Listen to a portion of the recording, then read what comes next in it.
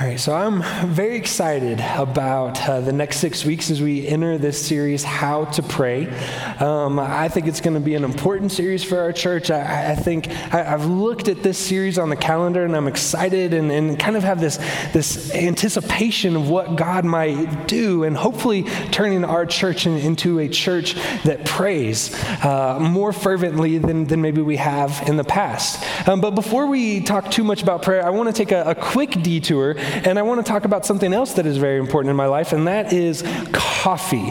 Any coffee fans in the house? Anybody love coffee? Okay, I was expecting maybe a few more hands based on how many of us come in late to service after making sure we get our coffee. And I say us because I do that as well. No shame, no shade in that. But coffee for me is one of the key ways that I know that God is good. Amen? I mean, it is with a cup of hot coffee in the morning, I know God's mercies are new every morning, right? It is the stuff of heaven. Now, if you, like me, love coffee, then you're probably not at all surprised that people are very particular and have a lot of opinions about how they take their coffee. In fact, I don't know if any of you have seen, a few months ago, there was this chart that was going around on social media where people were talking about how they take their coffee. And these are kind of the different gradients of cream and sugar and how people enjoy their coffee. Now, I just need to say, as we get started with this is a safe space.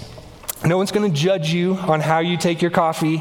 God's grace is good, and we're not going to cast, side glances at anyone in the room if they take their coffee differently than us. We just need to say that. But I'd love to take a poll and see how Waterstone takes their coffee in the morning. So we'll kind of start in the easy middle, kind of the typical coffee drinker, the D4, D3 range. Anyone kind of in that space? That's kind of what I see is like 2 creams, 2 sugars, you're good to go. You just need a little bit of sweetness to cut the coffee bitterness. Anybody in that camp? Sorry, I didn't see the hands. Okay, we got a few. All right, no shame. That's great. All right, how about anyone, let's say top left, kind of the A1, B2 range. Anyone willing to admit they go there? It's okay. You can confess your sins. It's okay. Again, I said safe space, no judgment. But I do have to tell you, okay, we got someone proud in the back. I love it. Okay, I do have to tell you, though, if you kind of fall in that quadrant, I hate to break it to you, you don't actually like coffee. You don't. You like coffee-flavored milk. That's what you like. And so you should maybe just drink that. I don't know. Now let's go all the way down to the other side, kind of that F5, F6 range. Anyone in that kind of range? Just a little bit of cream, a little bit of sugar maybe. Any purists in the room? Just like straight F6. You're like, black is the way to go. Okay, that's me. You are my people. We drink coffee the way God intended us to drink coffee, right? That's how it's supposed to be. When I wake up in the morning and I have my cup of coffee, I want the blacker the better. I mean, if I look into my mug and it is just a black hole, then that is where it is at. And now here's the thing. What in the world does this conversation about coffee have to do with prayer? Well, I'll try to see if I can connect the dots for us. Because here's the truth. How we take our coffee and the importance of coffee in our lives, it actually has a lot of importance. I mean, if you think about some of the advertising that goes on around coffee, for many of us, we would say our day does not begin until we have had a cup of coffee, right? I mean, there are signs and mugs that say things like, life happens, but coffee helps, right? Coffee is what gets us through the day. And I saw the other day as one of those signs that said, let me see if I can get this right. But first coffee, and then there was another one that I thought was really interesting. It says, all I need today is a little bit of coffee and a whole lot of Jesus. And while that is kind of a trite and a little bit cliche, it actually kind of struck home with me because I was like, oh, dang. Do I think my day is more dependent on coffee than Jesus? And if I'm honest with you, I'm someone, I try to get up in the morning and I have my cup of coffee and I have a little time with Jesus. But if I'm really honest with you, What gets me out of bed in the morning is often my excitement or my anticipation about the coffee pot in the kitchen more than my time with Jesus. It's almost secondary. It's almost the afterthought. What gets me out of bed is not my time with Jesus, but this excitement about coffee. I need my coffee. And if we're honest with ourselves, I think in me confessing that as a pastor that I struggle with prayer, many of us can relate. When we look at our prayer lives and we look at the way we long to pray and be close to God, many of us would find that lacking.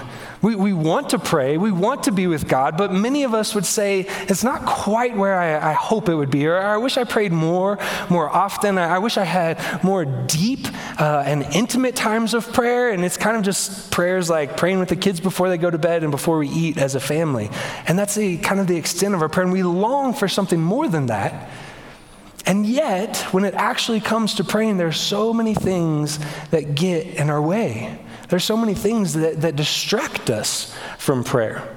Now, usually when the church or when pastors talk about a series like prayer, and especially one titled How to Pray, we come about it from a very basic strategy of you're not praying enough, you need to pray more, and here are the 3 steps you can follow to make sure that you have the prayer life you've always longed for. And the trouble with that is it doesn't actually get to the heart of the issue. You see, we could have a long list of reasons why we don't pray. For many of us, it's that we're just simply too tired to get up in the morning, or we try to pray at night, but we're too tired, and so we fall asleep in the middle of our prayers. And for many of us, we just have too many kids. Let's be honest. 2 was enough. You could still pray when you had 2 kids, but 3, that was just too many, right? For many of us, it's that we're just too busy. We're too distracted. We have too much going on, and trying to find the time to pray in our day, it's just hard to come by. And for some of us, let's be honest, Netflix is awesome. There are great TV shows on, and it's easy to get caught up in binge watching, and before you know it, all your time is going to the new TV show or the Great British Baking Show, and you've missed any time with Jesus in your day.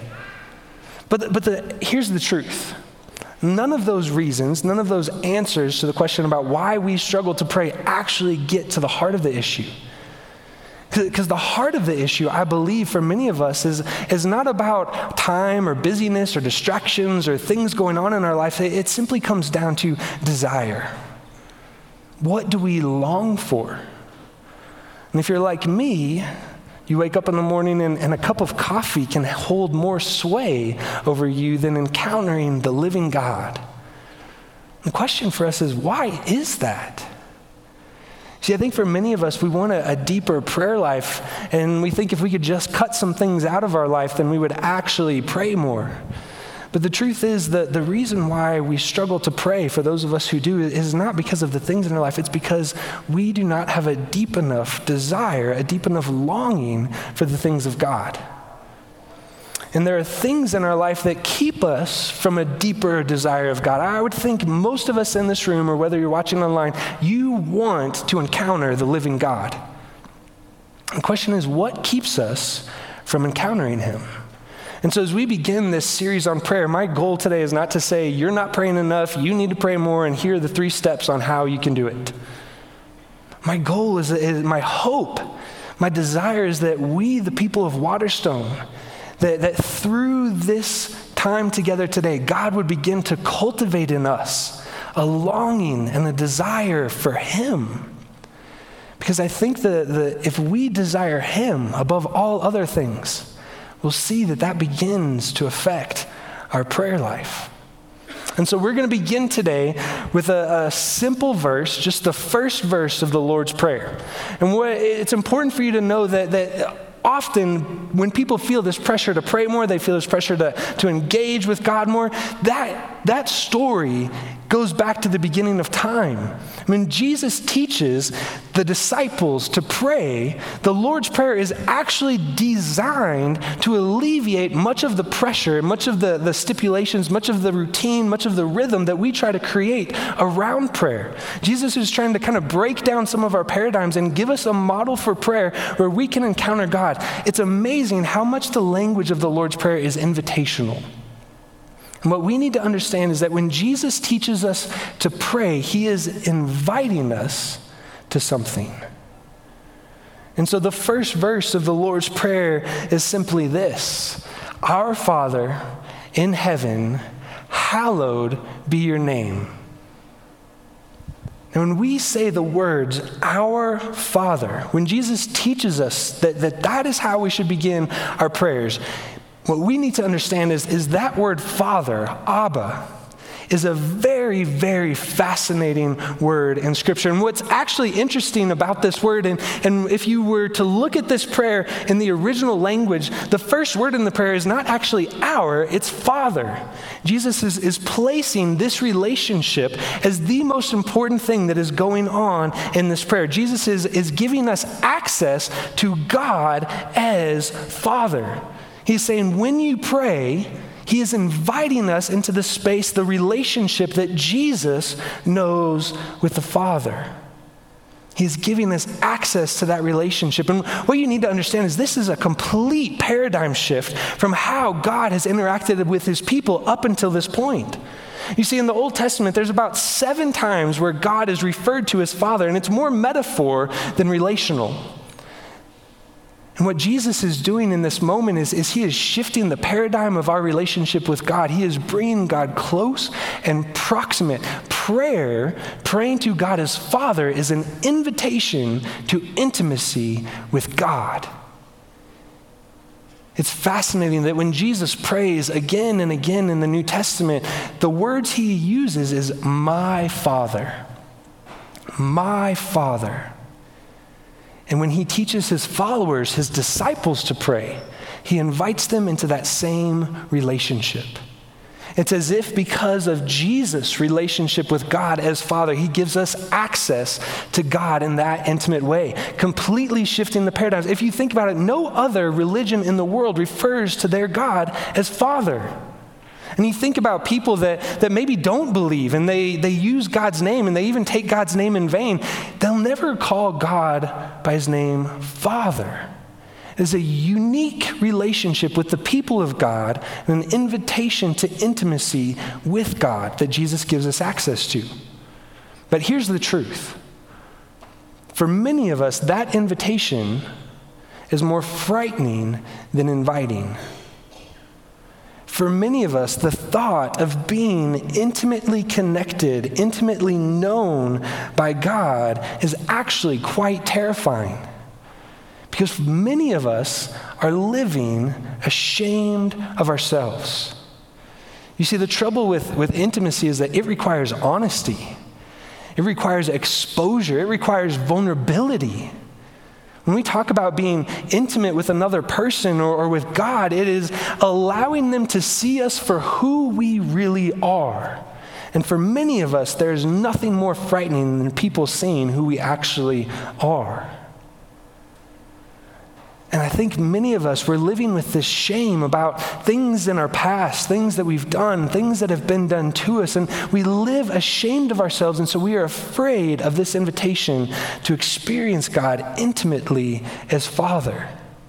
We think there are pieces of ourselves that we have to hide from him, things that we have to hold on to that if God really saw, he would never actually accept. And so this invitation is frightening because it means giving him access to those things. For some of us, it is the hardest thing in the world to believe that God might actually like us. For some of us in this room, when we picture coming before God in prayer, we picture his face scowling and looking at us disapprovingly and disappointed and frustrated. And yet for people who are in Christ Jesus, people who follow Jesus, Jesus is saying that we have access to God as Father. My fear is that many of us who are living with this shame, this fear of being intimately connected with God, that it's affecting our prayer life because we have forgotten the truth of the gospel. And when Jesus invites us to call God Father, he's inviting us to remember who God is and what he has done. That our relationship with him is not taskmaster, but Father. And we have to remind ourselves of that. And so Jesus invites us into this space where when we pray, we get to call God Father, reminding us the truth that we are children of God, that we delight our Heavenly Father, that when He looks at us, there is joy in His gaze. Do you believe that? I had to remind myself of that this week and was reminded this week of that when I listened to a clip from a sermon that was getting shared by a pastor named Alistair Begg. Now, Alistair Begg, he's talking about the gospel and this reminder that we all need for the gospel. And he kind of sets the story up in the same way many of us have heard the story of the gospel. And he says, imagine for a moment that you are before the pearly gates. You have died, you have gone to heaven, and you are getting access and entrance into heaven. And if the angels who are there guarding the entrance, and that's not really how it works, but for the sake of the story, let's pretend that there are angels there guarding entrance into heaven, and they ask you, why are you here? Why should you be allowed in? So many of us live under the assumption, under the pressure of thinking that the answer to that question has something to do with the first person. We think, I have to say something I have done. That I should be allowed into heaven because I have done this. Or even we go so far as to say, I believe this, I have faith. And we are living with this pressure that somehow our access, our entrance into heaven, our intimacy with the Father is dependent on us. But the only acceptable answer is not in the first person, it's in the third person, because what Jesus has done. I can have access to the Father because what He did. There's nothing that we could do, nothing that we have left undone that keeps us from access to the Father because of what Jesus has done. That is the truth of the gospel. Do we believe that? So many of us spend our lives huddled in shame because we forget and do not know how to believe this deep truth, that God accepts us because of what Jesus has done. And Alistair Begg, he goes on to tell the story of, just for imagine, if you think you have trouble getting into heaven, if you don't think you've done enough, if you don't think you believe enough, could you just imagine what it was like for the thief on the cross who hung next to Jesus when he gained access to heaven? When Jesus says, you will be with me in paradise, could you imagine the angels watching this scene play out, watching Jesus die on the cross, watching the man next to him mock him, ridicule him, abuse him, curse him, and then the next moment after he dies, he is at the pearly gates. I mean, could you imagine the reaction in heaven? Wait, what are you doing here? Like, I don't know. I don't think I should be here either. And there's so much confusion because the angel's like, of all people, okay, there's some sort of confusion. There's some sort of mess up. We'll get this all straightened out. Let's go get our supervisor. He'll ask you a few questions and we'll get you to where you belong because you clearly, I don't think this is the right place for you. So they go get the supervisor. They bring the supervisor back and the supervisor asks, okay, so clearly you're in the wrong place. We just have to get straightened out why you came here first so we can get you on your way. So could you just tell us, like, what is your doctrine of the justification by faith alone? And the guy's like, I don't even know what that is. Like, okay, well, that doesn't make sense. So you have to have an answer to that. Okay, so well, just tell us, like, what do you think about the scripture? I've never really read it. I mean, this is a guy who is a criminal, never been in a Bible study, never been baptized, and he is at the gate of heaven. What? So finally, in frustration, they ask, on what basis are you here? The man's only answer, the honest truth, is I'm here because the man on the middle cross said I could come. That is the truth of the gospel. There's nothing any of us have done, nor anything that we can do that gains us access to God as Father. It's purely because Jesus has said we can come. When we pray and when we come before God as Father, it's as if we come before the throne of God and Jesus takes his arm around us and says, "There with me." Because of Jesus' relationship with the Father, we can call God Father. He invites us to that intimacy. And the question, I think, for many of us who live with this level of shame that keeps us from being intimately connected to God, that keeps us from wanting to pray to God, is what are we holding on to? What shame, what guilt is keeping us from access to the Father? What do we still think we have to hide from God? Are we willing to believe the gospel? That it is because of what Christ has done. There is nothing we have to hide from our Heavenly Father. Do we believe that? And the truth is, for many of us, we do have trouble praying. We have trouble with intimacy with God because we just don't think God likes us. And what we need to do is when we pray, our Heavenly Father is recognize again and again and again that Jesus Christ has taken care of our shame and our sin, and that we can come to the Father in intimacy and vulnerability, completely exposed, and we do not have to hide. But I think for as many of us struggle to come before God in intimacy because of shame that we carry, I think there's also a number of us that come before God in prayer, and we have trouble praying. We have trouble with intimacy with God because, if we're honest, we've almost kind of swung the other way. We're kind of shameless before God. We almost have this familiarity, this chumminess with God. It's kind of the old t-shirt, "Jesus is my homeboy" kind of feeling, where we just think God is kind of my friend or someone that I can just come to, and there's no sort of reverence. Some of us have trouble, I think, with our intimacy with prayer, not because we're ashamed. We understand God's love, but we have forgotten God's authority. And what you'll see in this term, Abba Father, is that there's a tension that we have to wrestle with. Prayer is an invitation to intimacy, yes, but it is also an invitation to obedience to the Father. When we call God Father, it is recognizing his authority. So many of us struggle in prayer because we've forgotten God's authority, and so we place ourselves in authority over our own lives. And it affects our intimacy with God because it leaves us in a place of disobedience.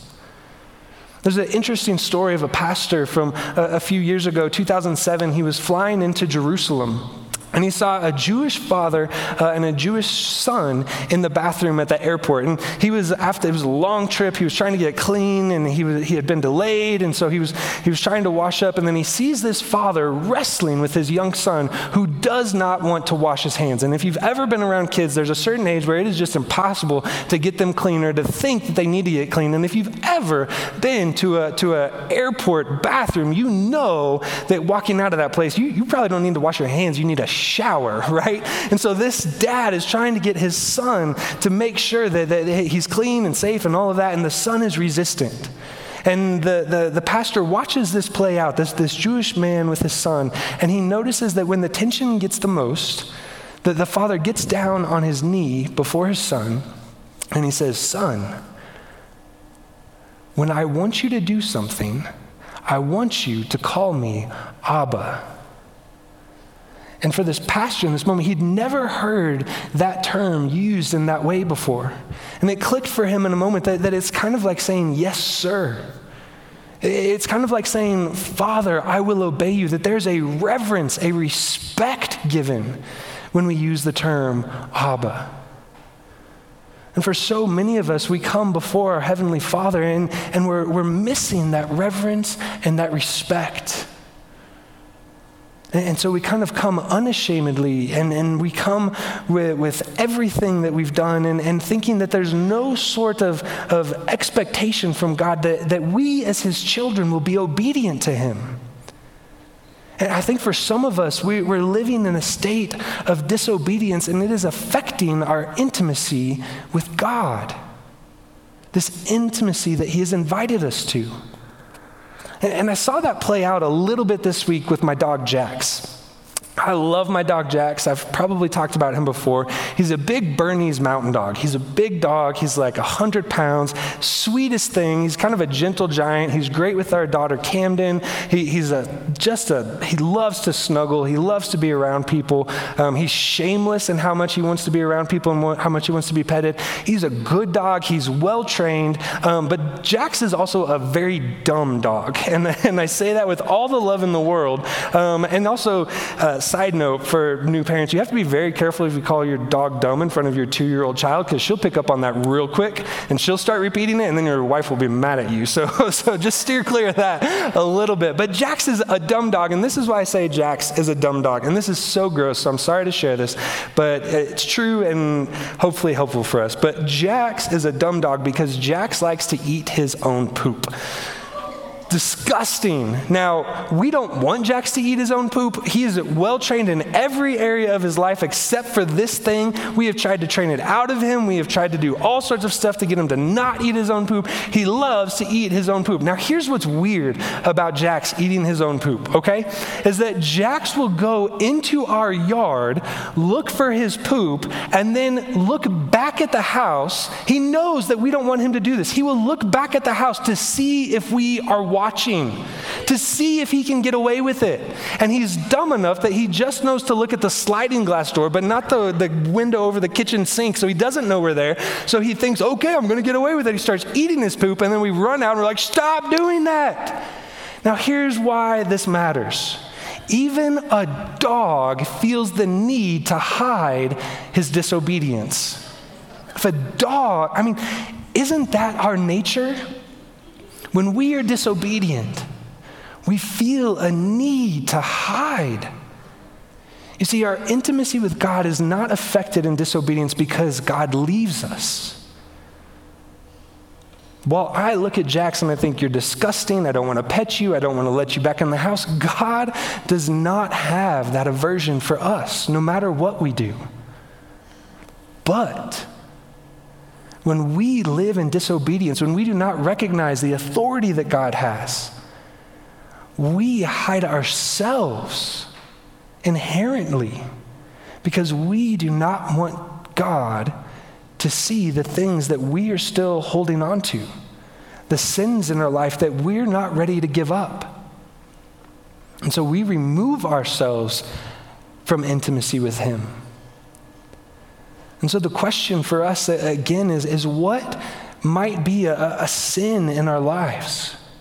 What is something that we're holding on to that is keeping us from the intimacy that Jesus has invited us into through prayer?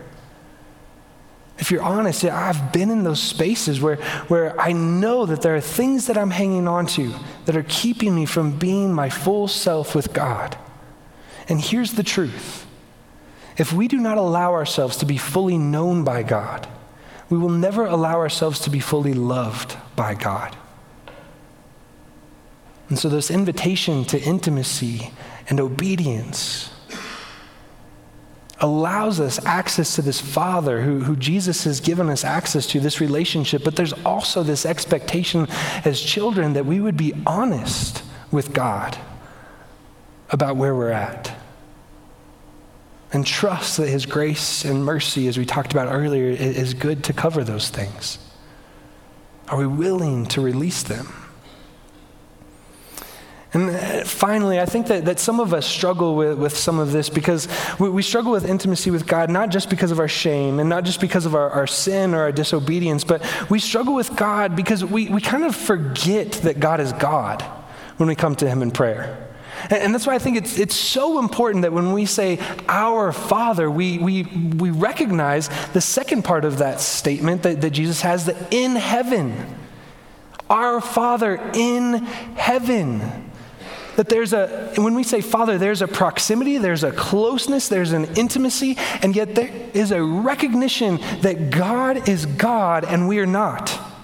I don't know about any of you, but I'm not in heaven. God alone is in heaven. And so when we come before him and we pray, Our Father in heaven, there's this invitation to intimacy and to obedience, but there's a recognition that when we pray, we are giving God our allegiance. That we are bending the knee, we are surrendering ourselves to him because he is more than we are. And I think for many of us, we forget how big God actually is. We forget that when we are praying, we are not just praying to like a genie, but we are praying to the God of the universe. That our Father is also King of the kingdom, creator of all things. And so we should come with intimacy and acceptance, but also there should be a reverence and a fear. And my fear is that we come to God and we have a lack of understanding of how great and powerful and majestic and wonderful and fearful he is.